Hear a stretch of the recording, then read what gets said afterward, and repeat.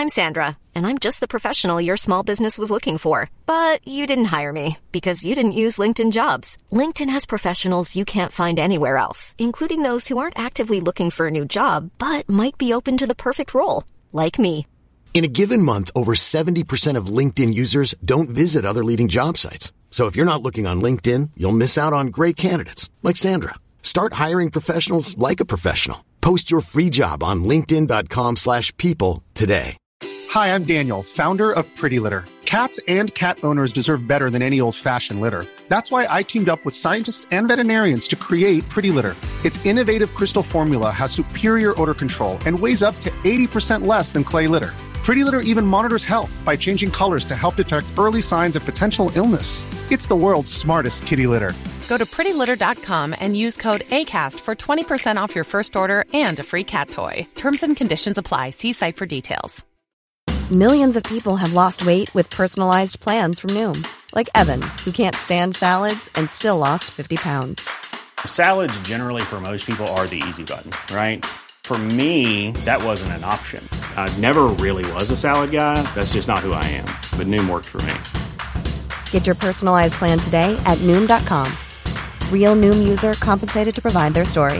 In 4 weeks, the typical Noom user can expect to lose 1 to 2 pounds per week. Individual results may vary.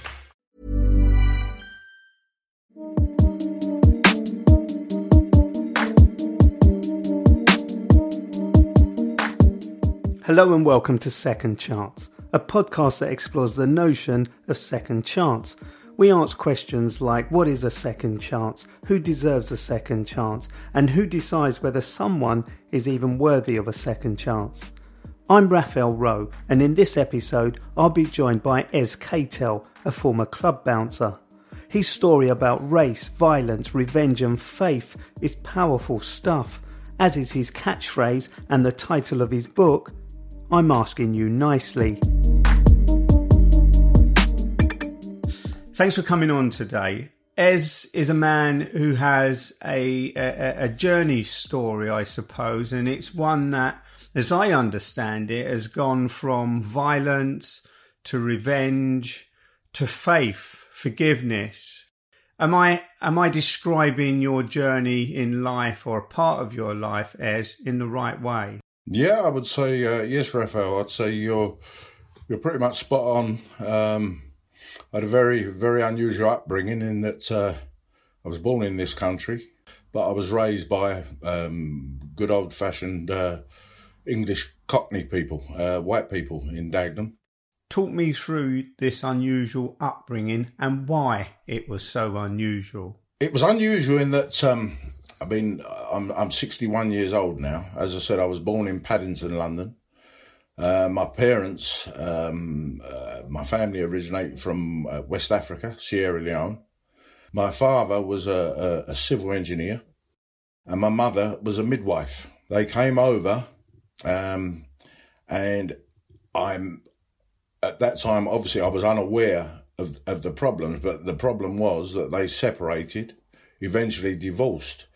But while they were separated, they sought foster parents for not just for myself. First of all, it was my sister Yvonne, then my brother Merrill, and finally myself. We settled with George and Lillian Warner in Dagenham. How old was you at the time, Ez? I was 18 months when I landed there, so to speak. Prior to that, I'd been in another foster home. My brother experienced several foster homes, but as I say, we ended up in Dagenham, Fitzstephen Road, Dagenham, and my mum and dad, and I call them mum and dad, my foster parents, they were from the East End of London, and I have to say at this point, the most wonderful people that I've ever met or known, or it was a real loving, we were really loved, even as foster children. They loved us just like they loved their own. What year was it that you were placed with this family in East End? That would have been in 1961, around about 61 I was placed in that foster home. And I have to say it, repeat it again. I mean, we were loved. We were really, they didn't have money. Even though my dad worked, it wasn't a well-paid job. But we never went hungry. How soon did you start to develop this relationship? Because at 18 months old, all you're doing is pooing and peeing and having your nappy changed, and you didn't know what was going on around you. When did that point come when you started to recognise the interaction with these adults who were your foster parents? I knew that there was a difference when I went to school at 5 years old, because I'd go to Rodin. My school was called Rodin, and Rodin Infant School. And I knew the difference, and it was not just the children just say whatever comes on their mind, and they knew I was different. There were no black kids around at that time, not in Dagenham. And there I am going to school with white mum, who was an old lady, so to speak. So it attracted gawps and stares, and I would feel that. And I'd sort of want to hide or shrink. But, that's when I really became aware that there was a difference. And yet, as I say, indoors, wherever I was, they were with my mum and dad. It's just that people, especially adults, it wasn't the children weren't the problem, it was the adults. I mean, we would be stared at as if I was like an animal in a zoo. There must have come a time where you had, or did that time come when you had a tricky conversation with your foster parents about the fact that you and your brother and sister were black, they were white? How did you tackle that subject, I suppose, or did you not have to? I don't know. You tell me. Again, I can't remember a specific time or a date or event where we discussed it. What did happen is that when I was at school, anyone that's different, whether it's the colour of your skin or the colour of your hair or the size that you are, if you stand out, generally speaking, you become a target. And I did become a target for the name calling and whatnot. And also, this is my first taste of violence was, and it was more verbal threatening than physical, but I felt threatened. What confronted me was the fight or flight syndrome. When a boy who was a year older, he verbalised threats, but then he actually physically went for me. And as I say, I was quite an introverted boy. I felt inferior. I felt second class because of all the name calling, but I had to decide whether I was going to fight or just lay down, so to speak. And I decided to fight. And I mean physically. And from that time, actually, I experienced people wouldn't be so vociferous. People wouldn't be so intimidatory towards me. And in fact, with some kids, it seemed to draw them to me. And I developed some real good friendships. So when you came through your school years, what happened next when you got through that experience? And I hear you when you say, that first fight laid down a marker that you were going to stand up for yourself. That garnered some friendships. It made people scared of you, or at least you weren't just the little black boy in the school anymore. You were maybe the little black boy who could fight or was going to be willing to fight to protect his honour or whatever. How did you see it? I couldn't have summed that up better, because that's exactly how it was. And through that, my confidence grew. I wouldn't say by leaps and bounds, but my confidence grew, and I began to see myself as somebody. Because prior to that, I'd seen myself as I said, as inferior. And it's strange because as much as my parents, I keep reiterating about the love of my mum and dad, because it's so true. And it was so powerful, because without that, I don't know how things would have turned out. But I did gain confidence, and I became aware that, no, you are somebody.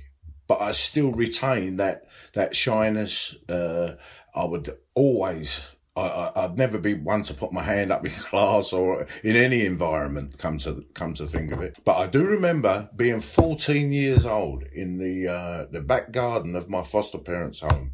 In my home, 14 years old, and I just remember thinking, I'm going to be a bodyguard. Now, it seemed a really random thought, but I know the reason why I thought it and wanted to be it, because I've got a heart to protect people. So what I done, I was approaching the time, 16, leaving school, and I'd often watch my father. He loved painting, carpentry, doing all sorts of DIY stuff. And but the time came when I've got to decide what I'm going to do when I leave school. And as I say, I decided I want to be a bodyguard. So what I done, I went to the open day, the Metropolitan Police Cadet headquarters in Hendon. And yet again, I experienced, and it was racism. I was, at that time, I'm 15 years old, coming up 16, and I went to, and I remember it was a real grey, rainy day, and I was in the canteen, and the cadets were there, and the fully fledged police instructors, and without any words, I was made to feel totally unwelcome. And I remember looking out the window, I had a cup of coffee, and I just stood up and walked out and left there. But eventually, what I did do when I left school, I got an apprenticeship with the London Borough of Barking and Dagenham as a painter and decorator. So I'd done an apprenticeship. I went to East Ham College on day release and so on and so forth. And I became a father at 19, at a young age. And I was of the thought that I've got to provide for my family, because that's how I'd been brought up by my foster parents. But I thought, there's more to it than this. I'm fed up with the brush, and wallpapering and stuff.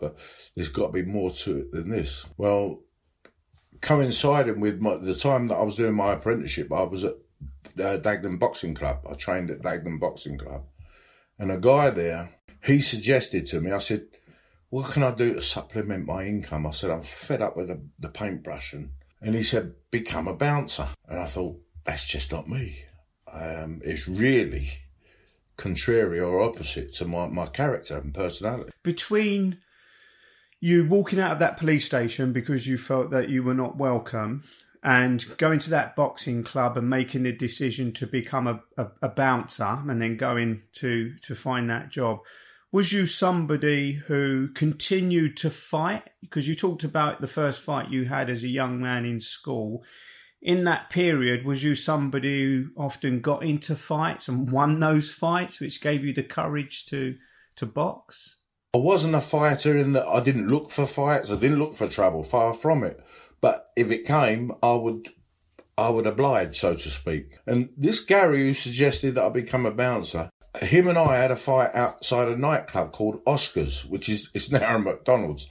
And we went out into the car park and we were fighting. And the bouncers from there ran into the car park and separated us.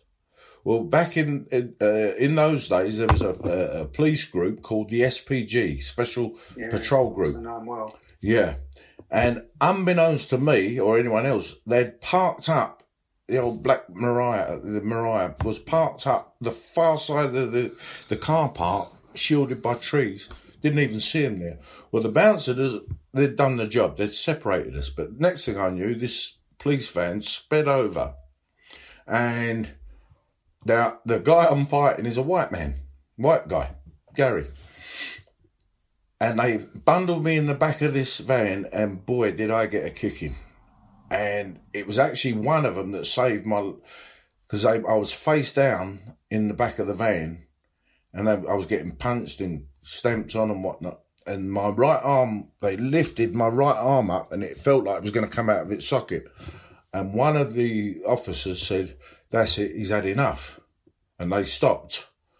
They didn't take me to Ilford police station or whatever. And I was let out of the van, and I stood on the Eastern Avenue. From that moment, that was the moment, a real hatred came into my heart. I didn't really understand it then, but afterwards I realised everything I'd done that was bad it stemmed from that time I was beaten up. It's still with me today. Don't, but in a different way. I remember it, but I don't remember it with any kind of, there's no malice or hatred or anything like that, but I still remember it. But that stayed with me for years. And when I started my own door firm, we became, especially back in those days, these days, there's hundreds of security companies, but then there weren't that many. And when I started it with my partner, Louis, and he's a black guy, and we started getting contracts with different breweries and nightclubs, and they were always the worst of the worst because we'd built up a team. We were very organised. We were doormen. It was a door firm. But I built up a team. Well, we built up a team. And at one point, we've got like 80, 90 bouncers working for us in different parts of London and whatnot.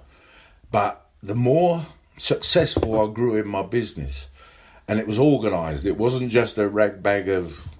It was all... We were very organised. And I didn't really understand it then, but afterwards I realised everything I'd done that was bad it stemmed from that time I was beaten up in the back of that police van. Everything I'd done was in rebellion, I would say. And my character, my nature and character, I didn't realise it myself, but it changed, it turned. And this man who... My heart's always been for people, but because of the scene that I was in and the industry that I worked in, very subtly, your character and your nature becomes hardened and twisted to a point. And so by the time we'd been running this firm for 10, 11 years, and I must add that it was more than just doing doors. We were involved in other things as well. But my hatred for the police, it must have fanned out towards pretty much to society, and especially bouncers had no friends, so we became like a family. The police hated us, the public hated us, the people that had to employ us hated us, didn't want to pay us. So it was kind of like we colonised. And we were literally a family. We were an organised family. If one's in trouble, you've got a whole team of people after you. And that's how it was. And we fostered that family. But it was like us and them, us against the world. And it twists you. It does. It twists your thinking. And then obviously the subsequent actions or behaviour changes. It's interesting. I've got two questions that comes out of what you just shared. And the first one you've almost answered, but I want the other feeling that you explained, what it takes to be a doorman. And secondly, and more importantly, which sounds interesting, you said that, we were running a bouncer's a business and we looked after the doors, but we were into a lot more. What did you mean by that? I was into... I was a debt collector. Both ways. A legitimate one later on. When I say legitimate, my partner was licensed by the Office of Fair Trading and so on and so forth. So it was all done properly. But prior to that, people would come. They were owed money and whatever, and they would employ us to go and get that money. The majority of the time, there was a success, we succeeded. And the other things would be escorting people into dangerous situations. So you're not standing on the door of a pub or a nightclub or whatever. You're going into potentially situations where you might not even come back out. You might not come away from. Predominantly, that's what we done. We looked after clubs and pubs, but there were offshoots. So you were hired muscle, as they would say.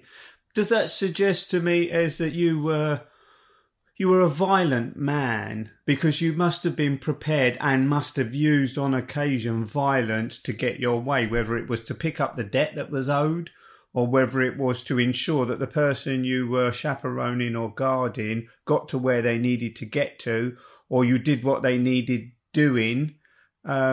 So although you may not have gone looking for it when it was necessary, you were more than capable of inflicting violence. Yes, and that's why I said to you about the twist, your character changing, your persona changing, even without really knowing or seeing it happen or feeling it happen. It just happened.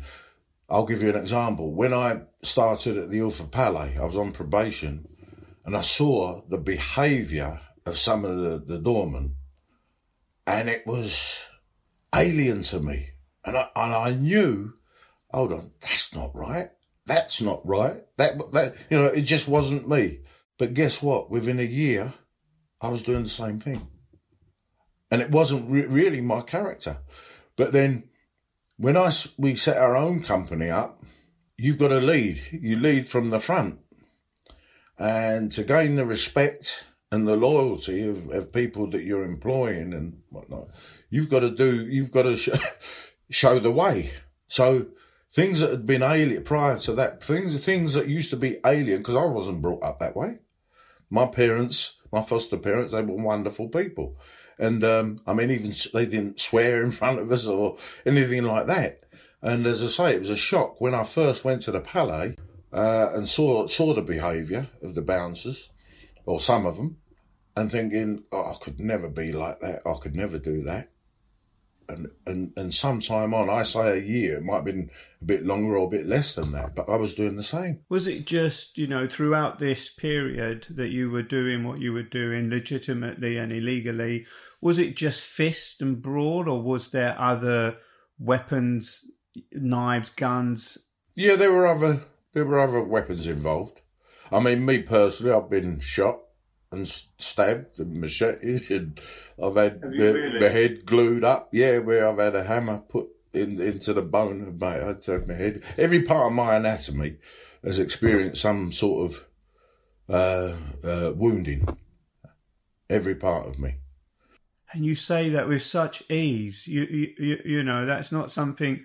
It's extraordinary because it's not something that people experience on a daily basis. Yes, the line of work you were in exposed you to that danger, but I suspect 50% of it was invited.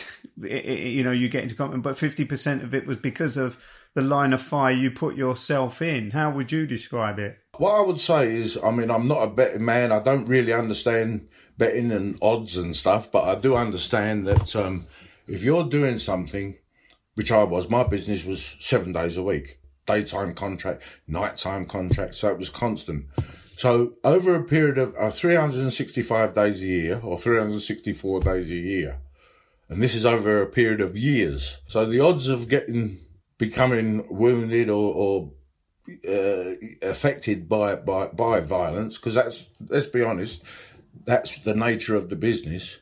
The odds say that you're going to cop it a few times, and that's what's happened to me. I've copped it a few times, and likewise I've dished out some punishment. Tell me just one of these incidents, but in particular where you were shot. What happened?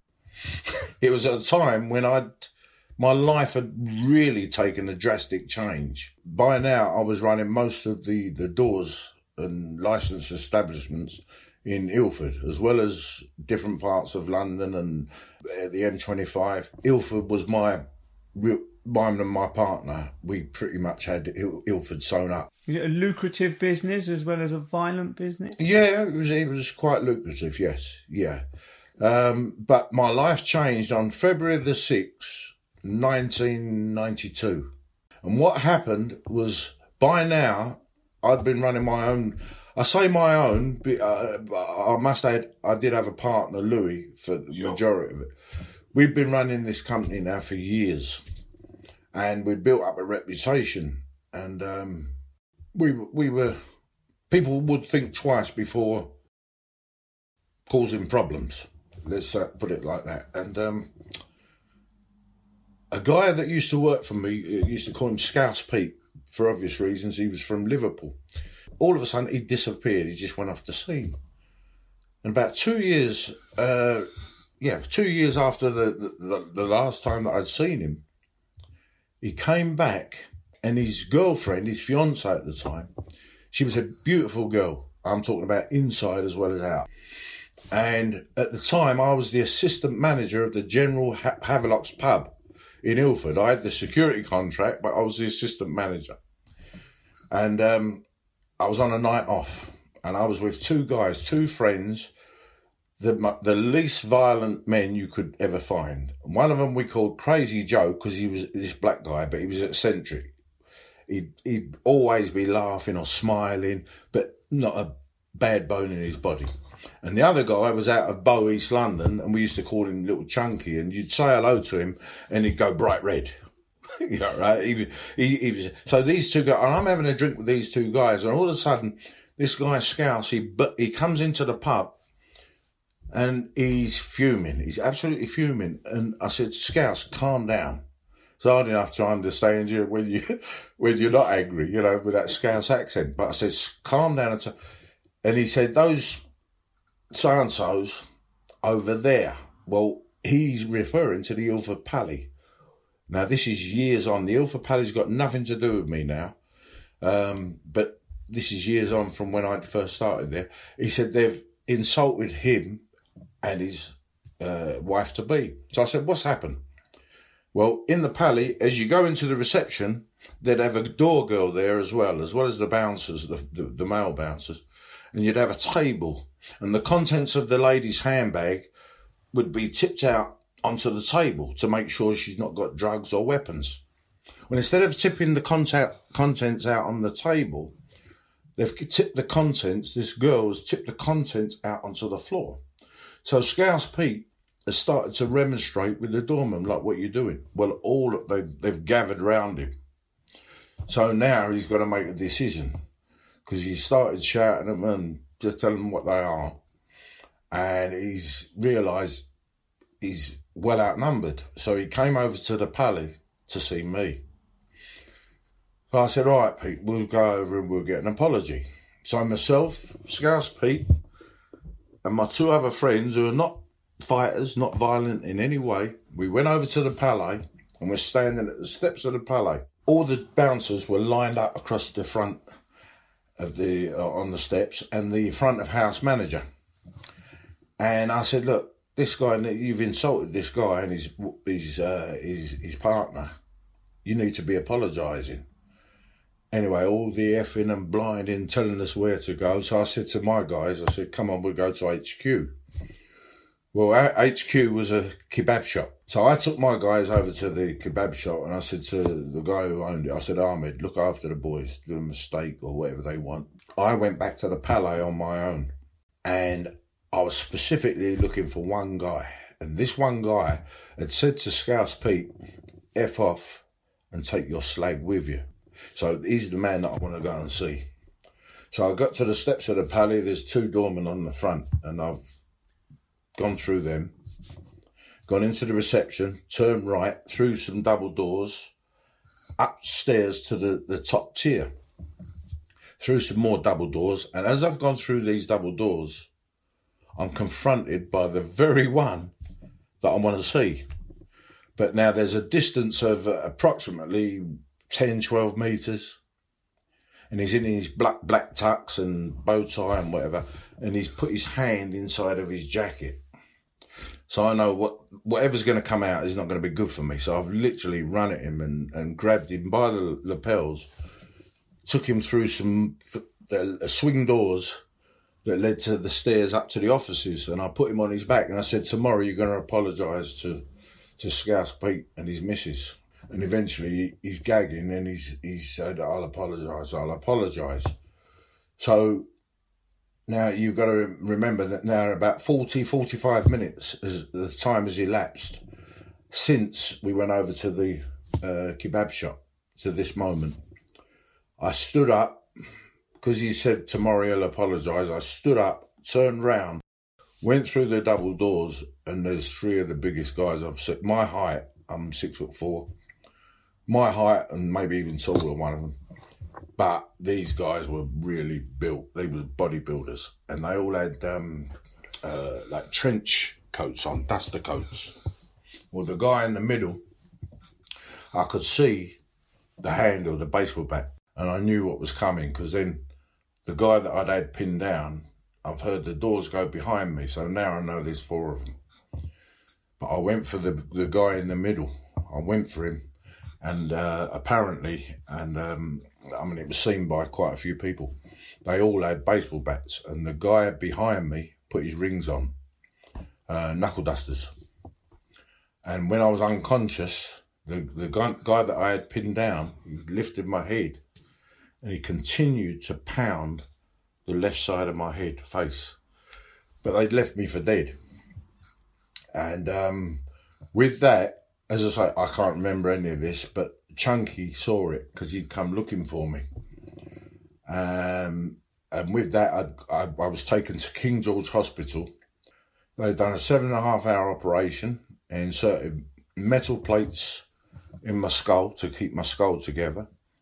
They inserted a plastic spacer under my left eye, but my lower mandible, the jaw, they couldn't do anything about. But it was totally out of whack, totally askew. And as you can imagine, I'm in intense pain. So I'm in King George's Hospital, eventually released from there to my flat in Ilford, Empress Avenue, Ilford. And I was a shadow of a man. I was in excruciating pain. All my life, I've known what physical pain's like, but nothing like this. And instead of getting better, it got progressively worse, my condition. I went to the London Hospital, Whitechapel, this time to see another Mr. Consultant Surgeon, an Irishman, Mr. Coghlan. And I said to him, you've got to do something for me, otherwise I'm going to top myself. I'm going to kill myself. I can't take it anymore. And he gave me 3 options. He said, Mr. Catel, we can undo you, open your head up, recite the plates and try and put them in a more comfortable position. Or he said, we can reset your lower jaw, but as soon as you chew anything, it'll pop because it's so weak. Or he said, we can put you on the strongest painkillers that are available, but for an indefinite period. So I went there with a modicum of hope, and I left there. I left there with no hope. The guy that I'd done the legitimate debt collecting with, unbeknown to me, he was a believer. He was a Christian. I didn't know this at all. But one day he came to my flat to discuss the business, but he could see I wasn't in a place to conduct any kind of business. And he began to, I had my office in the loft, and he began to go down the metal steps, and he came back up, and he said, Ez, will you come to church with me? Well, I'm not God had nothing, the Bible, God, totally the opposite. Plus the industry I was in, we were so far apart. But I just found myself saying yes. And then when he left, he got all excited. He said, right, me and Val and Bianca, the baby, we'll pick you up Sunday, blah, blah, blah. When he left, I thought, why have I told him I'll go to church? I don't believe. I'm not a believer. But I thought, all right, I've got between now and then to make up a lie. But I didn't. I went. And when I went there, Raphael, I just went full of hatred. And I know from my time as a child, growing up, I did love people. I loved people. I'd now become, because of my work and whatever, my perception and my view and had become twisted. But now I went to this church in Canning Town and I hated the world. Let me tell you. What I'm going to tell you now, I fully understand if you don't believe me, because if someone was to tell me what I'm going to tell you, I wouldn't believe it. But it happened. What I knew of the main figure, this Jesus, was this wimpy guy with sandals and walks on air sort of thing. That was my perception. But by the time I left, when I went in, I hated the world. By the time I'd left, something had happened, and now I only hate half the world. You know what I mean? And I kept going. I went back for 2 or 3 weeks, and then this guy's brother-in-law said to me, do you want to come to a prophetic conference? So I said, if you tell me what that is, I might have some. I might come. He said, it's church. He said, but it's at Notting Hill Gate, a place called Kensington Temple. So, and bear in mind, Raphael, I'm not only in excruciating physical pain, I've got pain. I thought it was in my belly. It's my soul. I've got unforgiveness, hatred and revenge screaming. I mean, literally screaming. And I'm a weak man now, right? I've come out of hospital, but my health has deteriorated badly. What kept me going was the thought of revenge. These 4 men that left me for dead, I will exact revenge. And so this prophetic conference was going to be on July the 20th, 1992. Now, remember, this is happening in the February 92, and I'm getting progressively worse, and I'm at the point I want to die. But what's keeping me alive is 2 things. 1 was the thought of revenge, and 2, my children. Because it was like, if you die, who's going to look after your kids? And my own childhood came back to me. So those 2 things kept me going. So on the Sunday, the 19th of July, and by the way, I'd had calls from different parts of the country, even from Sunderland and whatever, where I knew people, that they offered to come down and do the deed for me. And I always refused, because I'm going to do it myself. And Sunday, I believe it's Sunday the 19th of July, on top of everything else, I went deaf in one ear. And that was the most frightening thing. That's one of the most frightening things. And I ran through the flat and I'm shouting the name of the girl that I lived with at the time. I said, I can't hear. And I remember running into my bathroom, and it was in the bathroom I decided in my heart, my mind, everything, these 4 men they're going. They've ruined my life's over. But before I go, they're going to go. This is Sunday the 19th of July. You say go in place of kill, die, finish. They're going to be no more. And on the Monday, the 20th of July, myself and the girl I was living with at the time, and a doorman of mine, who asked me to come to the meeting, and his wife at the time, we met at Gants Hill Station at 5:30. We're going to go to Kensington Temple, which is at Notting Hill Gate. And this is why I do understand when people, they don't believe this, but I know what happened to me. We met at the station, 4 of us got on the train, we're talking about everyday stuff, and all of a sudden this guy that I'm with, who worked for me, he said, Ez, you've got to understand the ways of God. He said, you've got to forgive these men. I said, forgive them, I'm going to kill them. And, but that word, and he must have said forgive or forgiveness, probably only a couple of times more than that, but he might as well have hit me over the head 1,000 times with a hammer. That I didn't want to hear that word. I wanted him to say to me, an eye for an eye. Ez, when you go to sort this out, I'll come with you. That's what I wanted. So as far as I'm concerned now, he's my enemy. They're all my enemy. And I didn't speak to them. And then before we knew it, we get off the train at Notting Hill Gate Station, and it's a short walk to Kensington Temple, 5-minute walk. And as hard as this will be for people to believe this is what happened to me, I was raging. I'm full of revenge, hatred, and I'm a man. I'm going to do it. But we got to the steps of the temple, and something hit me, literally. And in my heart, I forgave these 4 men. But I don't understand why. I don't really understand what's going on. I'm this big tough guy. I run like 100 bouncers. Do you know what I'm saying? If forgiveness is weakness, as I thought. So I didn't verbalise it to the 3 people I was with. But I knew something has happened in my heart.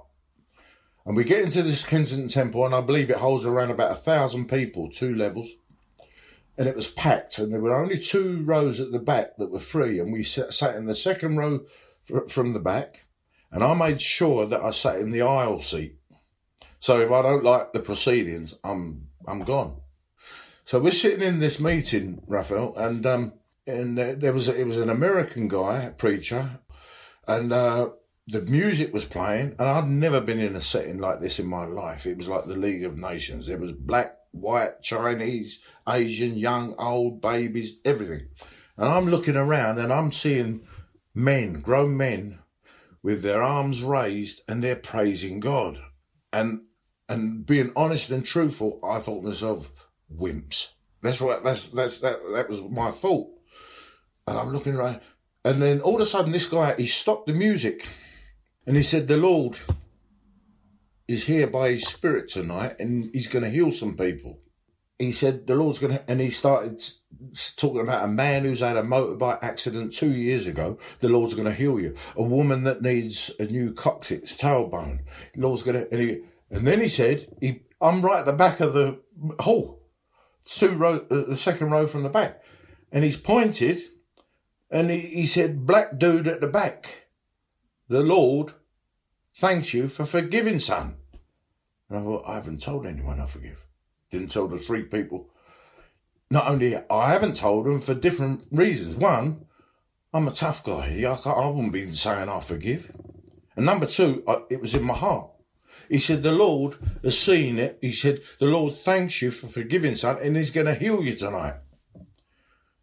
Well, within a short space of time, I'm standing up. I'm feeling this heat envelop my whole being, but especially my head. I'm shaking. I'm perspiring. It was just crazy. And, but I felt this overwhelming sense of peace in amongst all this heat and that. And I sat on my chair before I fell down. And then I'm trying to work out what's happened to me. So I said to the girl I'm with, Karen, I said, I fancy a coffee. Well, I just needed to get out of that immediate environment to get my senses. There was an outsized vending machine.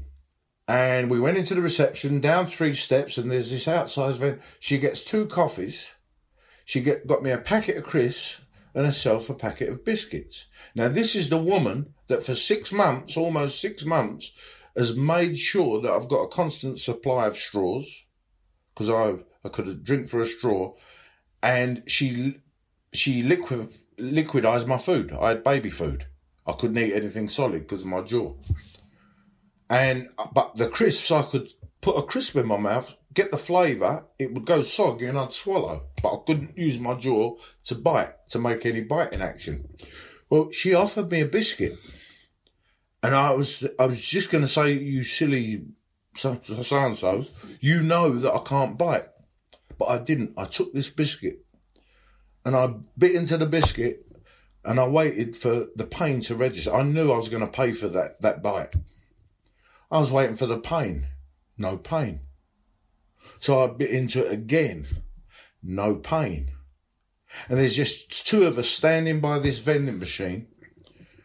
And all of a sudden my eyesight, my vision was fully restored. I used to see with a blur and it would take me about 30 minutes in the morning to get a real focus. I wasn't blind, but when my hearing came back, the pains in my head subsided at that point. They didn't go, they subsided.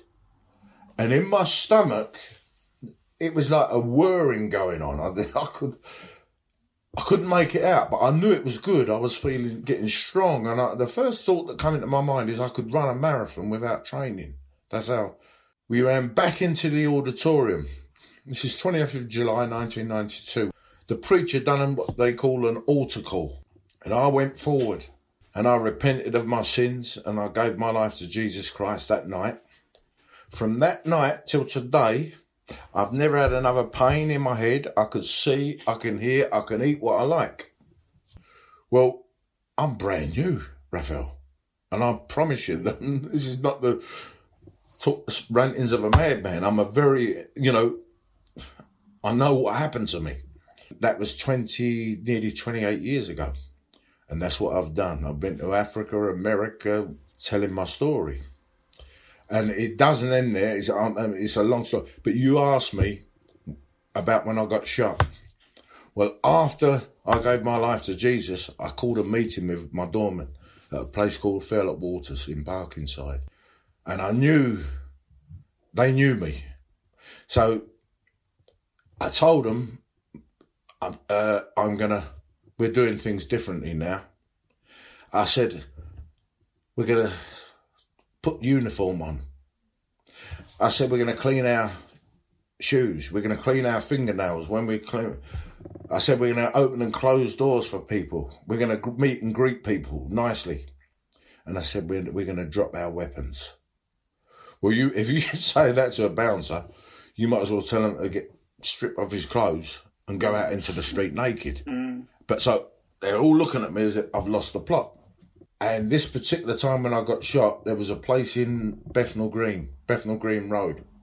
And it had a very unusual licence because it wasn't a nightclub, it wasn't a pub, but they were allowed to be open till 4 or 5 in the morning, but they had loads of problems. Well, now my company is a legit company. It's a proper company and we're recognised by the local authorities and whatnot. And we're doing the job properly. Well, we were called in. The police were going to refuse this place a licence unless they got legitimate security. So they got us in reluctantly. And this haunt was known for drugs and this, that and the other. And we set our team in there. And from day one, we had problems. But the guy I'd left in charge of the door, he was ex-Royal Marine guy, Andy, my operations manager. And when I got to the venue, he said to me, I said, how's things going? He said, oh, we've had these brothers come in and try and do this, that and the other. And just as he was telling me, one of these brothers came out of the toilet and I couldn't hear what was said. The music was too loud. But next thing I know, Andy, this guy, my guy, is cutting this guy out. And another guy, one of his friends, came and I had to intercept. So now we're all out on the Bethnal Green Road, all out on the pavement. And all the threats are coming back about what they're going to do, this, that and the other. Well, the owner, one of the owners of the club, I didn't understand or realise what he was doing at the time, but he was manoeuvring me. And I was standing by a fruit machine and he was wagging his finger at me, telling me what he's going to do to me. And then he calmed down, he changed tack. And he said, oh, we can't hear properly. Come into the lobby. So we went into the lobby and talking a bit more. And then he's got me out onto the street. I've got my back to the road. He's got his back to against his building. And we're talking. Next thing I know, a couple of shots rang out. And I've hit the deck face down. And I've played dead. Well, I hear 4 more shots ring out, so I know it's a revolver.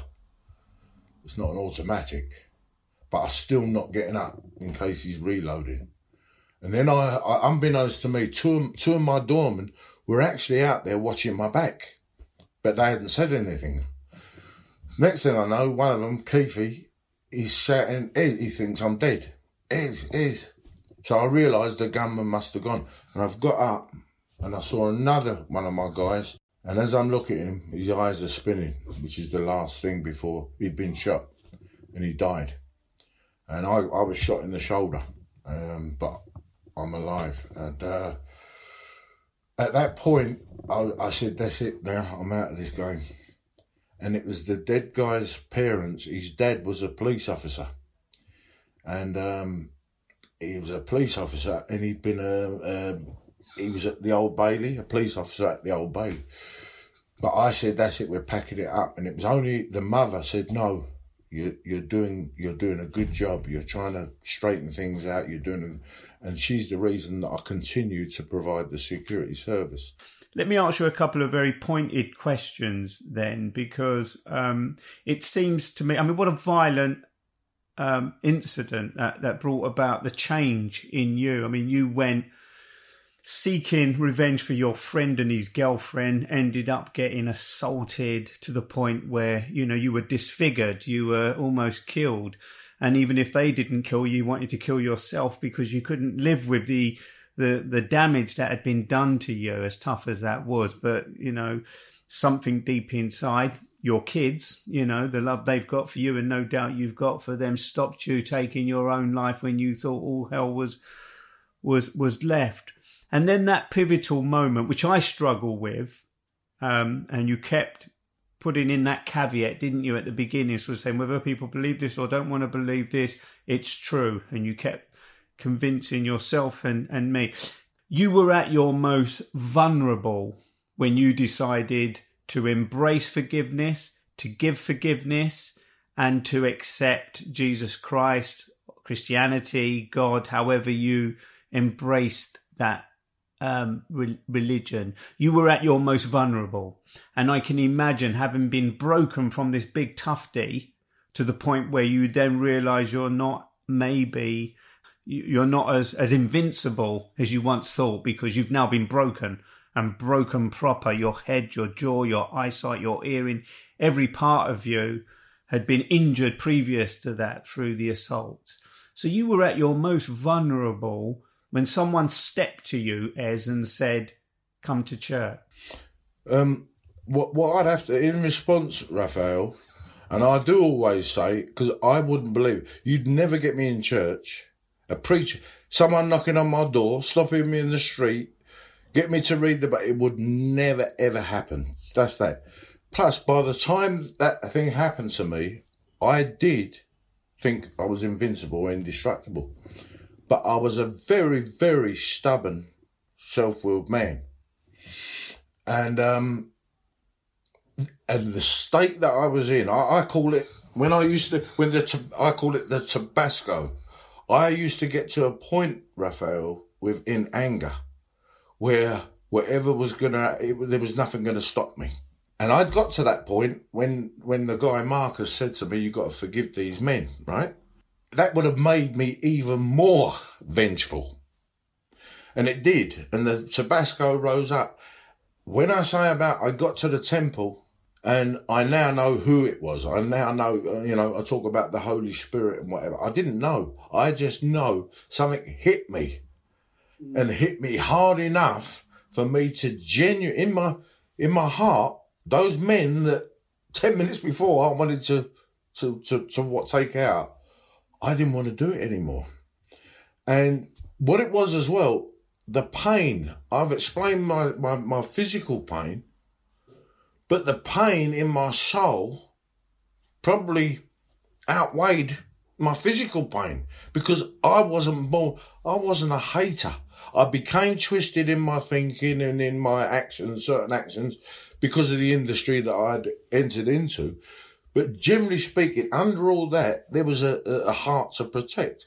And I know, and I do understand for people that would say, well, hold on, yeah, it's because he was vulnerable. No, it was, everything that happened was genuine. If I'm going to say the presence for people that don't, I'm going to call him the Holy Spirit. He's a presence. He's the person of God, came upon me and done something inside of me. Did it make me a weaker man? No, it made me a stronger man. And even in terms of security, I went from being that. After becoming a Christian, I became a close protection officer, Irish close protection officer, that took me to the States. I done the law enforcement SWAT training over there. I've been to Mexico looking after someone. And I might add, and certain Christians would scoff at this, but my relationship with Jesus is personal. I carried weapons for the first time legally, and I still put myself in harm's way to protect people, but this time under control, lawful and under control.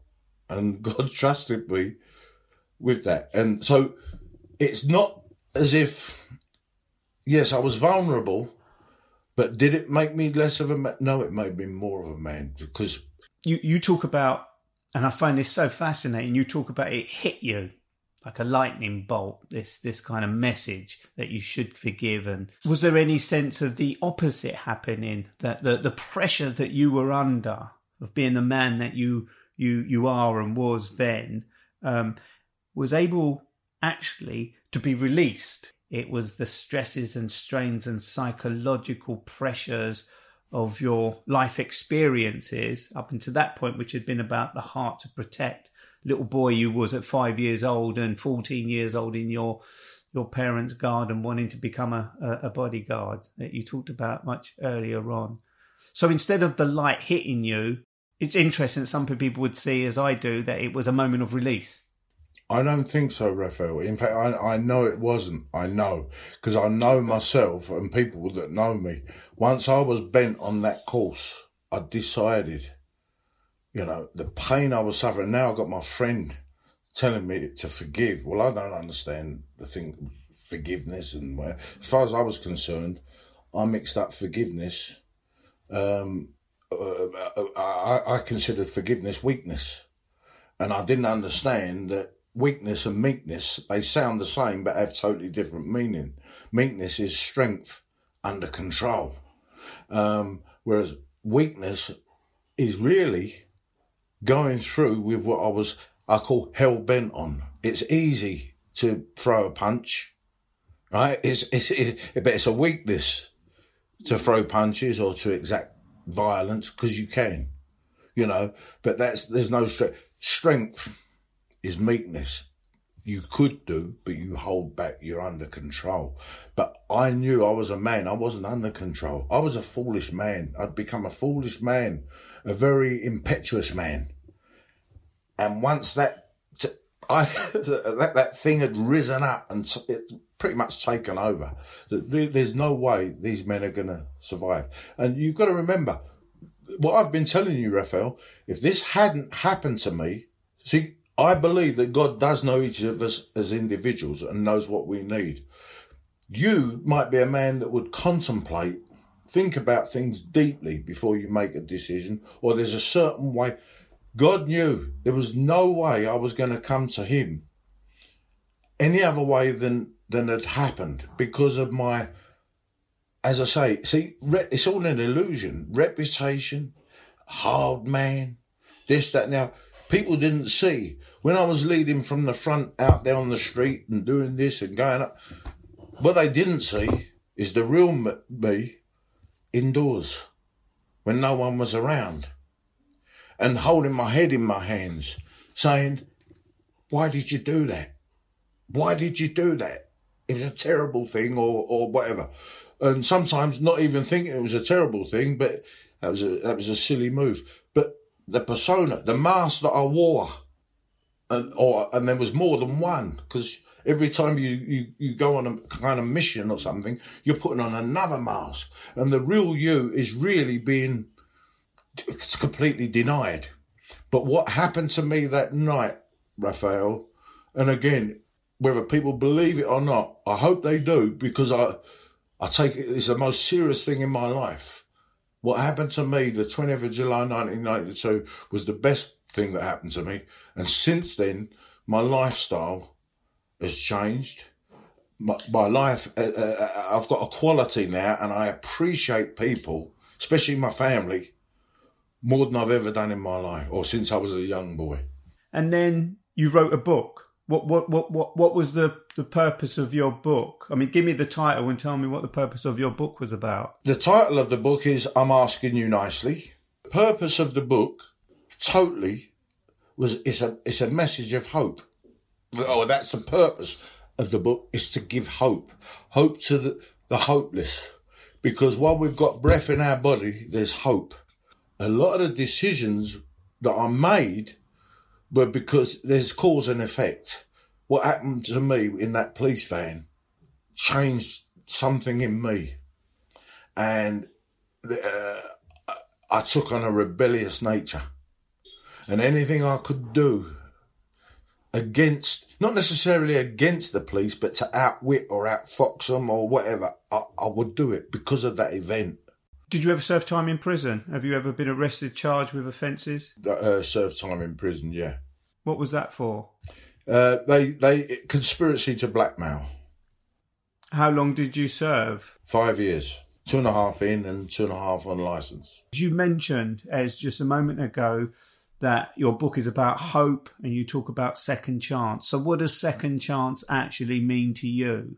And what was your second chance? My second chance was the event on the 20th of July 1992 was a massive turnaround. I did receive a miracle because it wasn't only my physical restoration, all that hatred that I had in my stomach or my soul for people, it went. And that's not possible. It's not human. It wasn't in my nature to just release that and release everybody. People say to me, what about the 4 men? Do you still forgive them? Yes, I do. And my prayer for them is that one day they would see the light. There's hope for them as well. And I don't hate that. I can honestly put my hand on my heart and say I don't hate anybody, even people that would rail against me, even people that consider people of colour of no value. I don't hate them. In fact, I feel for them. But as long as I know I've got no hate, and that means I can have a quality of life. And my life is about, I'm not a do-gooder as per se, but it's in me to want to help people. And if it's through my story, great. But if it's through practical methods, great. But I can enjoy my life now because I've had a second chance. See, I deserved to be punished. I deserved punishment, but I got a second chance. And why do you think other people deserve a second chance? Because I truly believe the old adage that no one's perfect.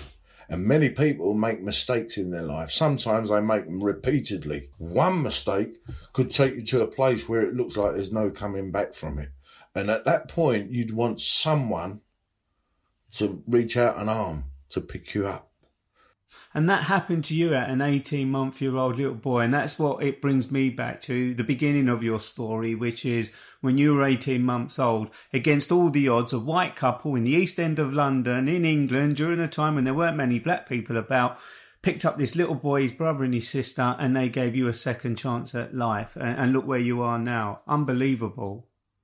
Yeah, unbelievable, but believable because, you know, what I have learned as well, Raphael, is that I could beat myself up for the things that I've done in the past. I truly, and this is personal to me, I'm not saying I'm not out there Bible bashing. I do want people to believe, but my story is when I was at my lowest point, when I was in pain, spirit, soul and body, when I needed someone with more than words, I needed action. Someone came, and I know that when this minister said, Jesus loves you and he thanks you for forgiving something, he forgave me for the wrong things that I'd done. And in turn, he asked me to forgive others, which I've done. And if more people were to get in that mode of forgiveness and looking out for each other, this world would be a lot, it would be a lot better because there's nothing actually wrong with the world. It's just the people in it. You're absolutely right. Well, look, Ez, it's been a pleasure talking to you. So interesting. Thank you so much for sharing some of your journey and your story. It's been interesting. I'm sure a lot of people are going to learn a lot from what you have to share. So thank you again, Ez, for sharing your story. Thank you, Raphael. If you've listened to this episode on any of the podcast players that allows you to rate and review, please rate and review. If you want to hear about new episodes, please subscribe to be notified when new episodes are posted. This podcast was produced by Your Vision Media Limited, original music by J-Row Productions, design work by Studio Minerva, and myself, Raphael Rowe.